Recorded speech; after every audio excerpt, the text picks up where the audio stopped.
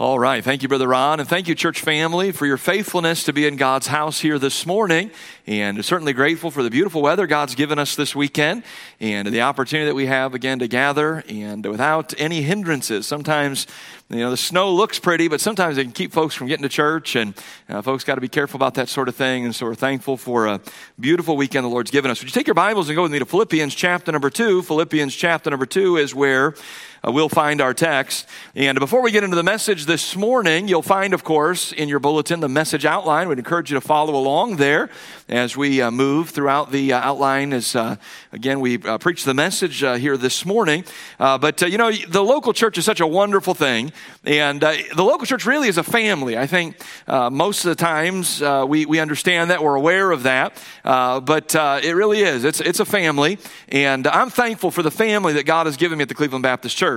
One thing that I love about this family is that it is very diverse. There's a lot of churches that you could go to in which it would just be older folks, and that is it. There's hardly any young life, any new young people that are there, or young families, little children. And then there's some churches you could go to in which that's all they have. It's just young people. And I don't think God designed the church to be that way. I think God designed the church to sort of be a microcosm of life. The church is to reach all people. And I want to recognize someone very, very special today. Brother Jonah Moore is here. And today is his 90th birthday. Brother Jonah, would you stand for just a moment? We want to recognize you. And what a blessing this man is. And he brought several friends and family members. I'm looking forward to meeting them after the service, and we're looking forward to that. Thank you, Brother Jonah. I appreciate it. He's a patriot, served our country in the military, and God blessed us by bringing him to our church several years ago, and we welcome him. That's the older side, 90 years, and today is my daughter's birthday. My oldest daughter's 18 years old today. Can you believe that? That to me is hard to fathom. And so I suppose as the pastor, I can recognize her this morning, and we wanted to know we love her very much. We're very proud of her, and we're grateful for the family God's given us, the children that God's given us, and certainly grateful for these things. You're in Philippians chapter number 2. I want to begin reading in verse number 14, and we're going to read down through verse number 18 together. Philippians chapter number 2. Of course, we're reading through this, or studying, I should say, this book together, preaching through it on Sunday mornings. And so if you look with me, if you would, Philippians chapter number 2 and verse number 14, the Bible says, do all things without murmurings and disputings. If you're to study that, the actual words there, you'd find that what he's really saying there is he's saying, be isolated from these things. In other words, build a wall around your life so that these things do not come into your life and these things do not define or identify you in the way that you live. Verse number 15, that ye may be blameless and harmless, the sons of God, without rebuke in the midst of a crooked and perverse nation, among whom ye shine as lights in the world, holding forth the word of life, that I may rejoice in the day of Christ, that I have not run in vain, neither labored in vain. Yea, and if I be offered upon the sacrifice and service of your faith, I joy and rejoice with you all. For the same cause also do ye joy and rejoice with me. If you're in the habit of marking your Bible, you may want to just circle one little word that's found in verse number 15. And it's from this word that I believe the context is really focusing on, and that word is the word shine. The title of the message this morning is Shine. A Christian believer, Cleveland Baptist Church members, guests and visitors, wherever you may be, I believe that the goal of the Christian life, what God would have us to do as believers here in this world, in the midst of a very corrupt, a very perverse, and even crooked day and age, a very dark world, God would have us to shine as bright lights. And that will be the emphasis of our message here today as we find it in our text. Father, thank you for this good day that you've blessed us with. Help us, Lord, as we spend the next few moments studying your word together. Lord, I pray that the church family would have open hearts. I pray for our guests and our visitors that are with us today. So many people as we look around the sanctuary. Lord, we're grateful that they're here. And we pray, Lord, that their time at the Cleveland Baptist Church would be beneficial.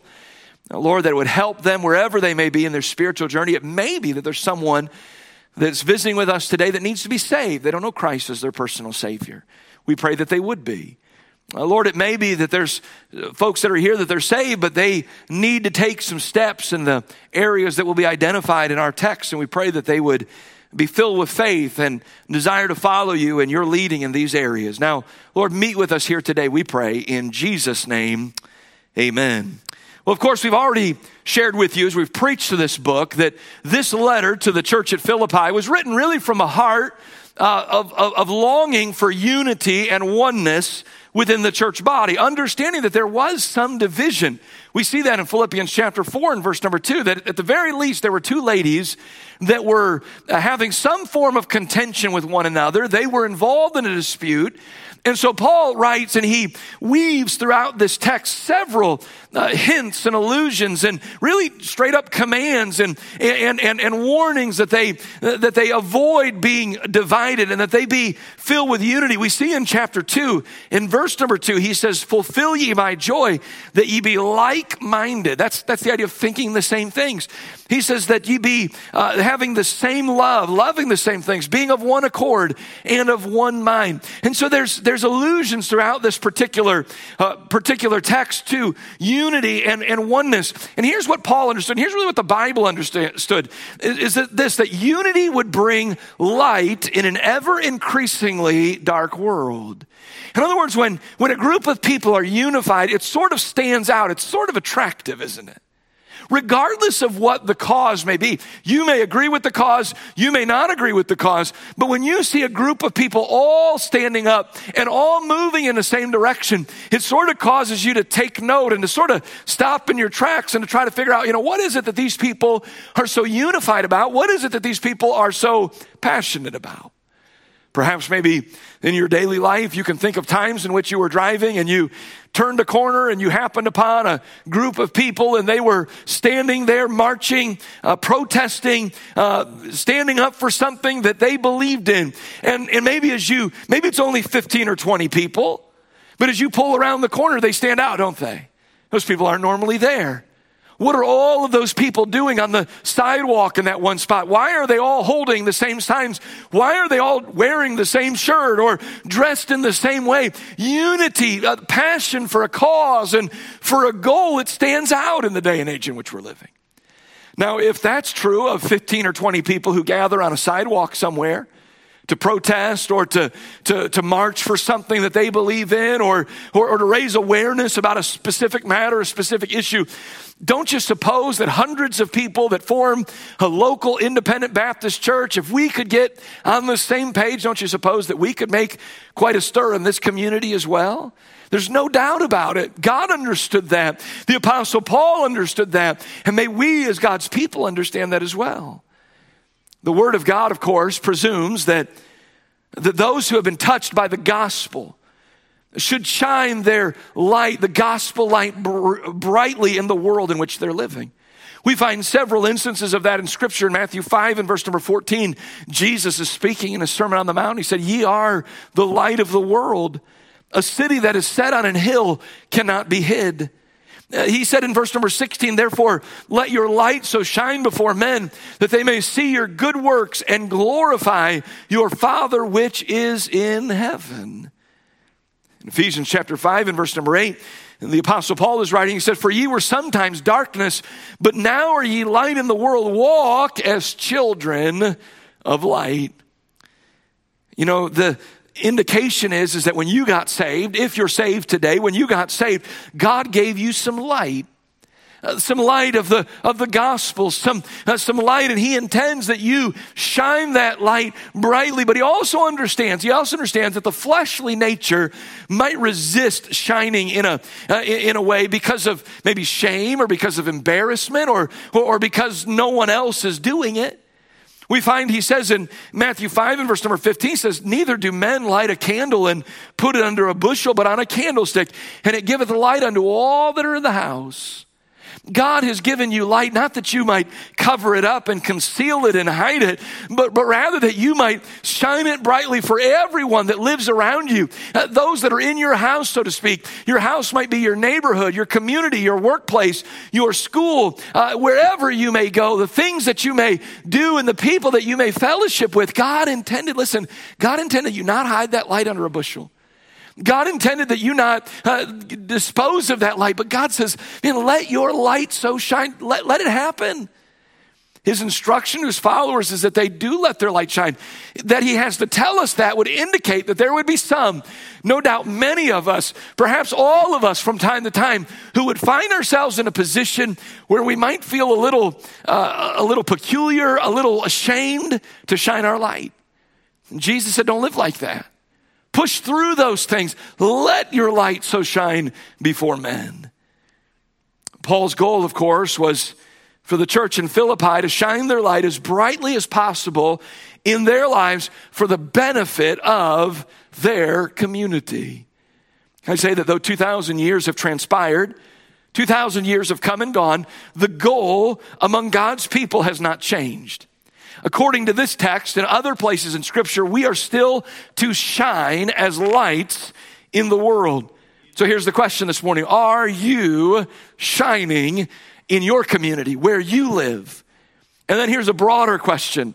That's you as an individual, you and your family. But here's a broader question. What about the Cleveland Baptist Church? Are we collectively, as a group of people, as a unit, are we unified for the purpose of shining brightly in this dark world in which we're living?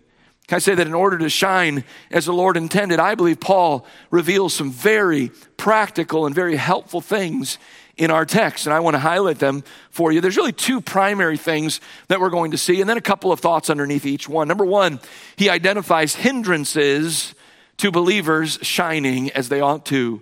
Hindrances to keep believers from shining as they ought to. Those are found in verse number 14. And as I was thinking about this particular concept, I was reminded of in my home, we have one particular room, and your home may have many of these types of rooms, in which, of course, we live in a day and age in which we're blessed with modern electricity. And we walk into a room and we just flip a switch. Some of you may just touch a button and the light comes on. Nowadays, we live in some of us have what these terms are called smart homes, in which, you operate your home with an app on your cell phone or whatever the case might be. But some of you may have in your home a light switch that has a sort of a sliding gauge on it, in which the further you lift it up, it makes the light brighter, and the more that you push it down, it makes the light dimmer. And we call it that. We call that a dimmer switch or a dimming switch. And as I was thinking about this particular concept, Paul is clear. Listen, if you've been saved, you have light within you. There's no doubt about that. But here's what he shares with us. He says there are some hindrances that you and I can involve ourselves in that would keep us from shining as we ought to. In other words, sometimes we purposely, by involving ourselves in the things that he highlights in verse number 14, or maybe even things that he's not covered in verse number 14, it's almost like we put our hand on that switch and we begin to dim the light that God has given us. Before long, if we're not careful, there can be hardly any light because we've dimmed it to a point where there's just hardly anything that is showing up there. There's hardly any light that's being given out. I believe that verse number 14 reveals some hindrances, some dimmers, we might say, that would keep the light that we have from shining brightly, that really would dim the light that we have. Notice the first one is discovered in our text, and that is this: complaining or murmuring hinders us from shining. Complaining hinders us from shining. I think to myself of the great example really of this in the Bible is the Israelites. If you'll study your Old Testament, you'll find that they were guilty of this idea of murmuring or complaining over and over again in the Old Testament. In fact, if you'll study the books of Exodus and the books of Numbers, you will find 11 separate instances where the nation as a whole is griping and murmuring and complaining against Moses and against his leadership, and they're complaining about the circumstances that they find themselves in. And we're talking nationwide grumbling and complaining, nationwide discontentment over where they find themselves to be. For instance, they began their murmuring almost immediately after God miraculously led them out of the nation of Egypt. I mean, they had seen some of the most incredible things transpire during their time there. In fact, as they were leaving, the Bible says that they were able to spoil the Egyptians. They were able to walk out of Egypt with gold and with silver and with precious things that were not their own. And yet, shortly thereafter, they arrived at a place called the Red Sea. And in Exodus chapter number 14, after having seen amazing demonstrations of God's power, they begin to gripe and to murmur and complain against Moses and say, Moses, what did you lead us out of Egypt to bring us to this place so that we would die in the wilderness? As they stood on the Red Sea on one end and they looked behind them and they saw the Egyptian army coming. Well, you know what God did there.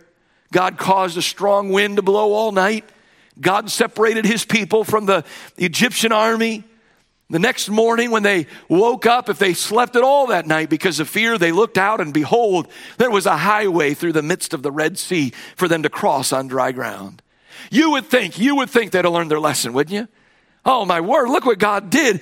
We did all this complaining and God had a plan all along. That's Exodus chapter 14. They didn't learn their lesson. In fact, we come to Exodus chapter number 15 and we find them there. They've come to a place called Marah. And Marah is called that because it was there that they went to drink some water, and that water was bitter. It was not pleasant to the taste. Probably wasn't even worth drinking at all. And what did they do when they came to Marah? Instead of thinking, well, God created a highway through the Red Sea. God led us out of Egypt. Surely God's going to take care of us here. No, that wasn't their spirit. Their spirit was they began to murmur and they began to complain. In Exodus chapter 15, of course, God turned the water there and made it pure water for them to drink, something that would be satisfactory to them. And you'd think, okay, well, two instances, they're good. Then we come to Exodus 16. I'm talking about chapter 14, chapter 15, and chapter 16. In Exodus 16, in verses 1 to 3, we discover that they are hungry.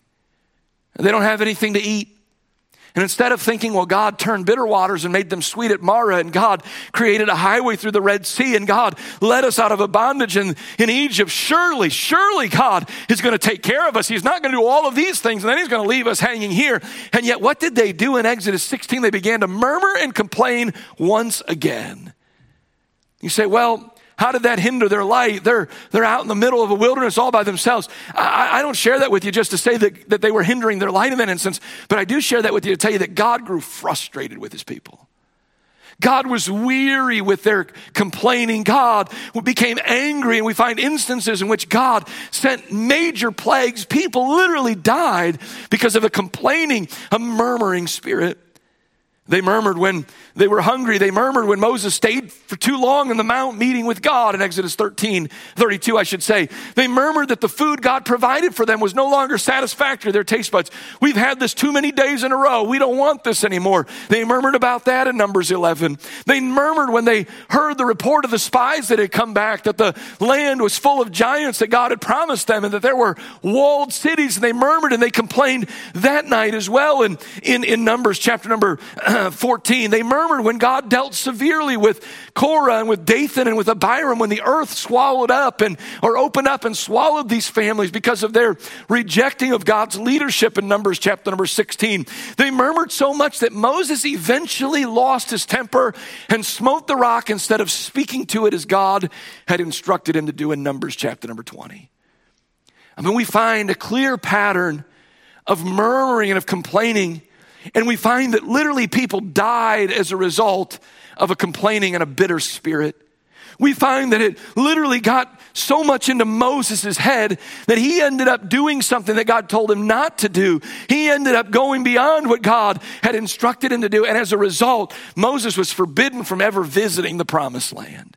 He would be able to look at it, but he would never step foot into the land that God had promised that he had longed for so long. I want you to know that the book of Numbers teaches a very incredible principle about this concept of murmuring and complaining. It teaches this, that when we murmur and we complain, we often assume that I'm just complaining against the person that I'm frustrated with. Or I'm just complaining about the circumstances that I find myself in. And we sort of pacify any convicting presence of the Holy Spirit by saying, well, it's really not that big of a deal because this person is really frustrating, not just to me, but to a lot of people. I've heard other people complain about him. We sort of pacify ourselves. Well, it's okay that I complain about this because, man, the whole country's complaining about this. I want you to see something. Hold your place in Philippians chapter number 2 and go with me, if you would, to Numbers chapter number 21, would you? In Numbers chapter 21, I want you to notice what God has to say about a complaining and a murmuring spirit. That if we're not careful, all of us can entertain, all of us can have evidence of in our lives. The Bible says in Numbers 21, in verse number 5, and the people spake against God and against Moses. Wherefore have ye brought us up out of Egypt to die in the wilderness? For there is no bread, neither is there any water, and our soul loatheth this light bread. Let me ask you this question. Who are they speaking to physically there? No doubt they were directing their complaint to Moses. He was the physical leader of the nation of Israel as they're emerging out of the promised land and waiting to go, emerging out of Egypt and waiting to go into the promised land. And yet God said this, God said, when they spake against Moses, they were also speaking against him. Here's what we need to understand. The person that you're so frustrated with, the person that you like to complain about, the person that you like to speak negatively about and that you're so bitter towards and you're full of your murmuring towards, understand this. Listen, God in his sovereignty providentially has allowed that person to be a part of your life. Therefore, when I complain about that individual, whether it's a fellow church member, whether it's the spouse that God has given me, whether it's the children God has given me, or maybe a coworker of mine, here's what I'm saying. I'm basically speaking against God, who has allowed that person influence in my life and has allowed that person to rub shoulders with me and to interact with me. You see, speaking against people or speaking against circumstances, God says, listen, you're not just talking about those things, but because I am sovereign, because I am divine, because of my providence, I have dictated, I have determined that these people, that these circumstances be a part of your life, so that when you begin to complain about those things, when you begin to murmur about those things, not only are you speaking against that person, speaking against that individual, but you're also speaking against me and what I have divinely allowed and decreed into your life. May God help us to be very, very careful about a complaining, a murmuring spirit. It's a hindrance that can keep us from shining. It's a dimmer that begins to dim the light of the gospel that is in our lives. I must tell you that I'm no one special, but I would just say this: be careful about complaining about a pastor. Be careful about complaining about someone who stands and preaches and teaches God's word to you. Don't be careful about complaining about your spouse that God has given you. Be careful about complaining about the children that God has given you, or the grandchildren, or children. Be careful about complaining about the parents that God has given to you. You may not understand everything that they're doing, and maybe even some of the things that they're doing aren't right and they're not good. But for whatever reason, God has allowed them to function in that role in your life. And may God help us to do all things without murmurings, to be isolated from that type of behavior, to not allow that type of behavior to identify us or to define us. Number two, we see not only complaining hinders us from shining, but we see number two, conflict hinders us from shining as well. He says, do all things without murmurings and disputings. The word disputing carries with it the idea of debating, arguing, or doubting. Paul was urging the Philippian believers to avoid the endless debates and arguments that we sometimes tolerate in our lives and in our churches. Sometimes it's political. Sometimes it's theological. Sometimes it's just personal. I like this, therefore, because it's me that likes it, I'm always right. And if anybody sees it differently than me, well, they're no good. They're whatever the case might be. And we can tolerate that in our lives sometimes, can't we? I'm not saying that there aren't times in which we need to engage ourselves in conflict, where we need to stand up for truth and we need to war for the cause of righteousness and holiness. I'm not saying that at all. In fact, the Bible tells us in the book of Ephesians that we are to wear the armor of God each and every day. So there is some conflict that God is permitted, that God has divinely decreed, but there is some conflict. There are some debates. There are some arguments that just are not worth having. We live in a day and age in which, with social media and with technology. You know what I find? I find people would say things sitting behind a keyboard and typing some things that they would never say if that person was standing there in front of them. And it's led to heartache. And it's led to hurt feelings, and it's led to divided churches, and it maybe has even divided homes and families and marriages. And why? Why? Because of the fact that we've not heeded the warning that says here, do all things without disputings. You understand, because Paul has written in other places to stand for the truth. He's not talking about that. He's talking about fighting over silly things that really don't matter all that much. Surely you know by now that someone is going to offend you probably fairly regularly. Just about every day as you emerge from your home, sometimes even as we retreat to our homes, we find that there's even some offenses in that place as well. Why do we feel the need? Why do we feel the need to respond negatively to every single one of those instances? Well, I know why we feel that need, because of the flesh.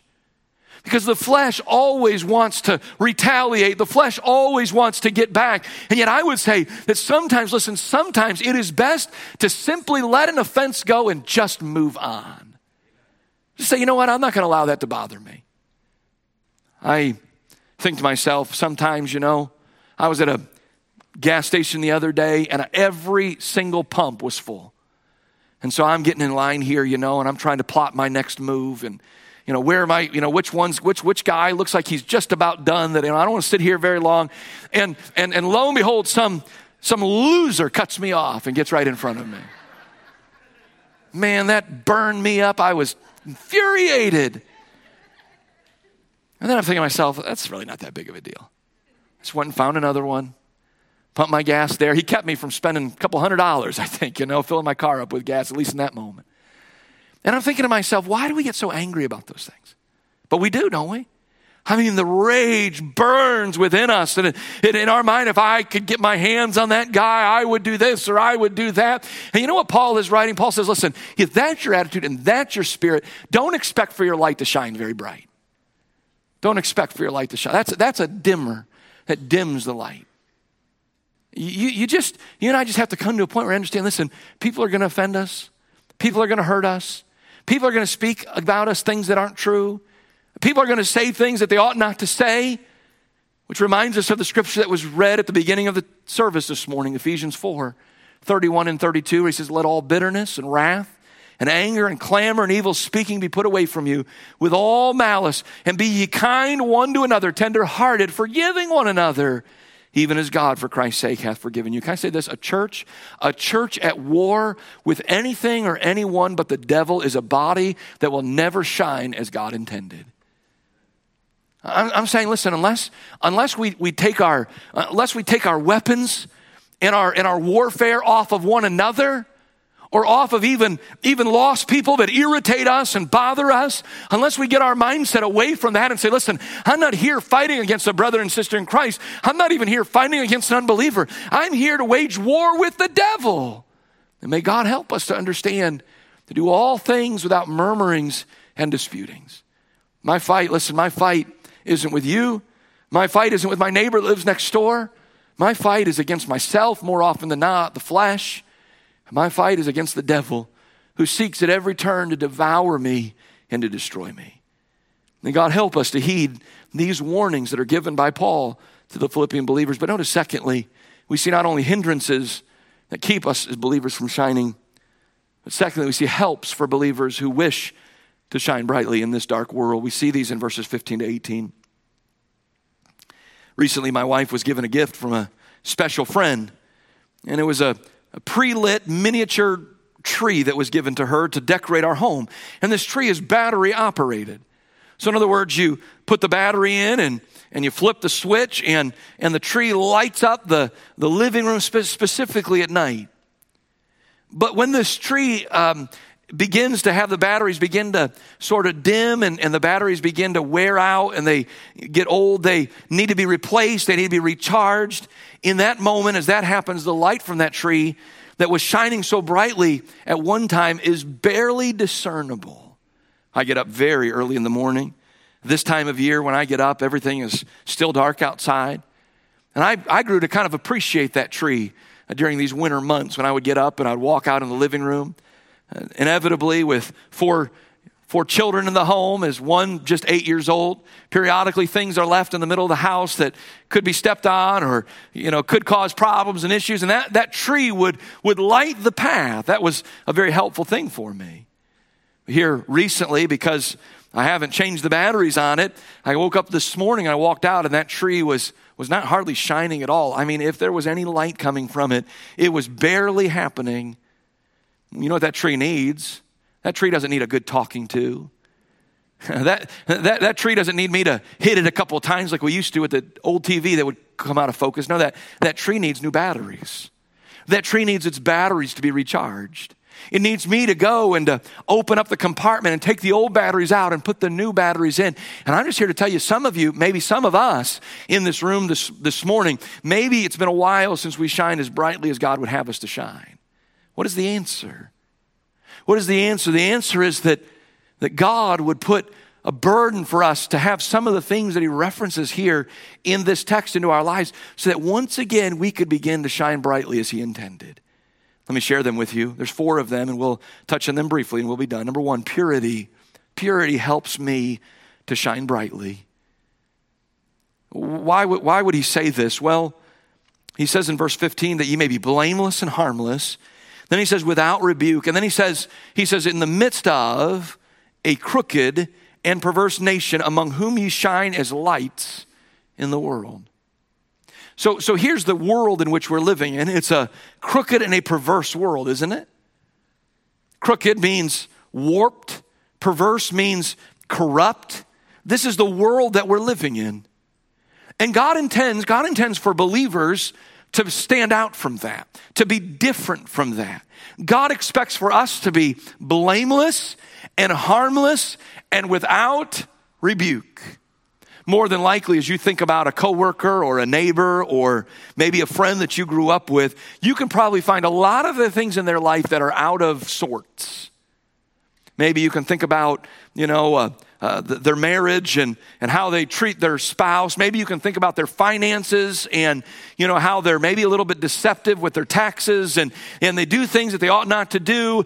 Perhaps maybe you can think about the fact that their relationship with substances isn't good, as maybe they're an alcoholic or a drug addict, whatever the case might be. And you and I, we might find lots of things about them that is unsavory, is not so. What God intended for us to say, listen, that's not the way we're going to live. God says, I want you to be blameless. I want you to be harmless. I want you to be irreproachable. I want you to be without fault. I don't want anybody to be able to grab hold of some area of your life and pull down. When your coworker sees you, he ought to say, man, that's a hard worker right there. That's a good man. That's someone who respects the boss. That's someone who doesn't talk behind everybody's back. That's someone who comes to work and he works all day and he doesn't get lazy on the job. That's someone who has a good marriage, and that's someone who doesn't speak in a profane way. Your coworkers ought to think about those sorts of things. Why? Because vast majority of them are probably caught up in that type of behavior. But as God's people, God says, if you're going to shine, you're going to have to be different. The world is dark. Paul wrote in 1 Thessalonians 5, he said that we're to abstain from even the appearance of evil. Not just to avoid evil, but even the appearance of evil. Here's the question: how pure are you? How pure are we as a church body? Our purity will stand out in a world that is not only not pure, but a world that is crooked and perverse. You can understand why a group of believers who determined to be blameless and harmless and without rebuke, why they would stand out so considerably in a world full of people who are the exact opposite. Notice, if we're going to shine as God intended, not only must we be pure, but notice, secondly, we must acknowledge whose child we are. Look, it says in verse number 15 that you may be blameless and harmless, the sons of God. When you think about whose child you are, you understand, listen, I'm not just the child of my physical parents, but by the new birth, by being born again, I'm a child of God. I'm a child of God. As I resemble my physical parents in some ways, as there are things that connect us, You look like them, you maybe talk like them, you sound like them, you think like they think, you share some of their values. So we ought to resemble our Heavenly Father, God our Father, that we might be the sons of God. As you consider what Jesus looked like during his earthly ministry, the Bible doesn't tell us what hairstyle he had. It doesn't tell us what color his eyes were. It doesn't tell us how tall he was or how much he weighed. Certainly could have told us those things. About Goliath, the Bible gives some of those dimensions, some of those features. The Bible talks about David and his appearance, that he was ruddy. I mean, there's just different things that the Bible talks about, but it doesn't tell us anything about what Jesus looked like physically. But here's what it tells us. It tells us during his earthly ministry in John chapter number 1, if you were to behold him, you were to behold someone who was full of grace and truth. It's not so much about me making sure that I have the same hairstyle Jesus had, or that I dress just the way that he dressed, or that my beard be just like his beard was like. No, that's not really what was all that important. Here's what really matters, that I be like Jesus in that appearance, that I be full of grace and full of truth, that I be a son of God. Listen, fullness of grace and fullness of truth in an individual, and certainly in a church body, is going to shine brightly in this dark world. Thirdly, we see that clinging to God's word helps me to shine brightly. In verse number 16, he writes, holding forth the word of life, that I may rejoice in the day of Christ, that I have not run in vain, neither labored in vain. Throughout the Bible, you'll find that it refers to itself as light. Psalm 119, 105, the Bible says, thy word is a lamp unto my feet and a light unto my path. 2 Peter 1:19, the Bible says, we have also a more sure word of prophecy, whereunto ye do well, that ye take heed as unto a light that shineth in a dark place until the day dawn and the day star arise in your hearts. You know what Peter's saying there? He's saying right now outside it is dark. And you say, that's not true. I'm looking out these windows. It's obvious that it's bright. Obviously, we're not talking about a physical darkness. We're talking about a spiritual darkness. The day is coming, the Bible says, that the day is going to dawn. I believe that's a reference to Christ's second coming. I believe that's a reference to his millennial reign. I believe that's a reference to eternity with his believers in heaven. I believe all of that is being spoken of there. In fact, at that point, when that day dawns, there will never be any more night. And at that day, the day star is going to arise, the Bible says. But until that point, this right here is the only light that we have. I mean, this Bible, this book is the light. The world is dark, contrary to what it looks like outside. It is a very dark place to be. And this book, the Bible, is the light.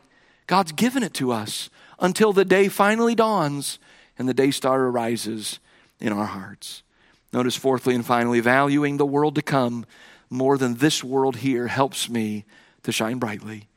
In verses 17 and 18, Paul wrote, yea, and if I be offered upon the sacrifice and service of your faith, I joy and rejoice with you all. Paul is looking at a very uncertain future as he writes this particular letter. This is known as one of his prison epistles. It was a letter that he wrote while he was in prison. He had no guarantee that he had much of a future.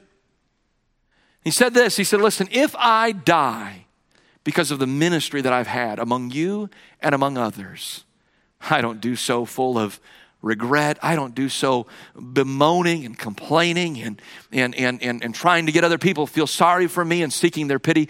He said, if I am offered as a sacrifice, I joy and rejoice with you all.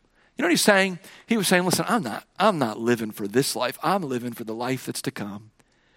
He wasn't worried about, he wasn't living in absolute fear about dying and how he might die and what it's going to feel like and how that's all. He said, that's not important to me. He said, if I'm offered as a sacrifice, I am going to joy and rejoice. He said as much in Philippians chapter number 1 and verse number 21, where he said, for to me to live is Christ and to die is gain. A little bit later in that passage, he said, depart and be with Christ is far better. I don't know about you, but we're living in a world that is enamored with possessions, enamored with things that are temporary. That's what we're living in. This week, I think not far from here is the car show. Some of you, and I like to go to that. But I'm telling you, some of those things, you know, we can get so caught up in those things. I can't be happy unless I have a new Corvette. I can't be happy unless I live in a house that has this many bedrooms. I can't be happy unless I'm shopping at this store and I'm eating at this restaurant and I'm traveling to this place. And I'm just simply here to tell you, listen, the people who value those things above the world to come, those people aren't going to shine very brightly. But if we can get to a point where we say, you know, those things are nice. And if the Lord ever allows me to have those things, I'll enjoy them. But I'm not living for those things. That's not my chief aim and goal in life. My chief aim and goal in life is to live for God and to please Him. If we can get a group of hundreds of believers like are seated in this room this morning to start living like this, to start buying into these things and to determine I'm going to do all things without complaining and without warring and arguing over things that don't matter. And I'm going to let my light shine brightly by living for the world to come more than this world and by clinging to God's word and acknowledging whose child I am and being as pure as I possibly can be. Oh, we can make a difference in this world. We can make a difference in this community. And isn't that what we've been called to do? Look with me again as we conclude verse 15, that ye may be blameless and harmless, the sons of God without rebuke, in the midst of a crooked and perverse nation, among whom ye shine as lights in the world. Our heads are bowed and our eyes are closed for just a moment.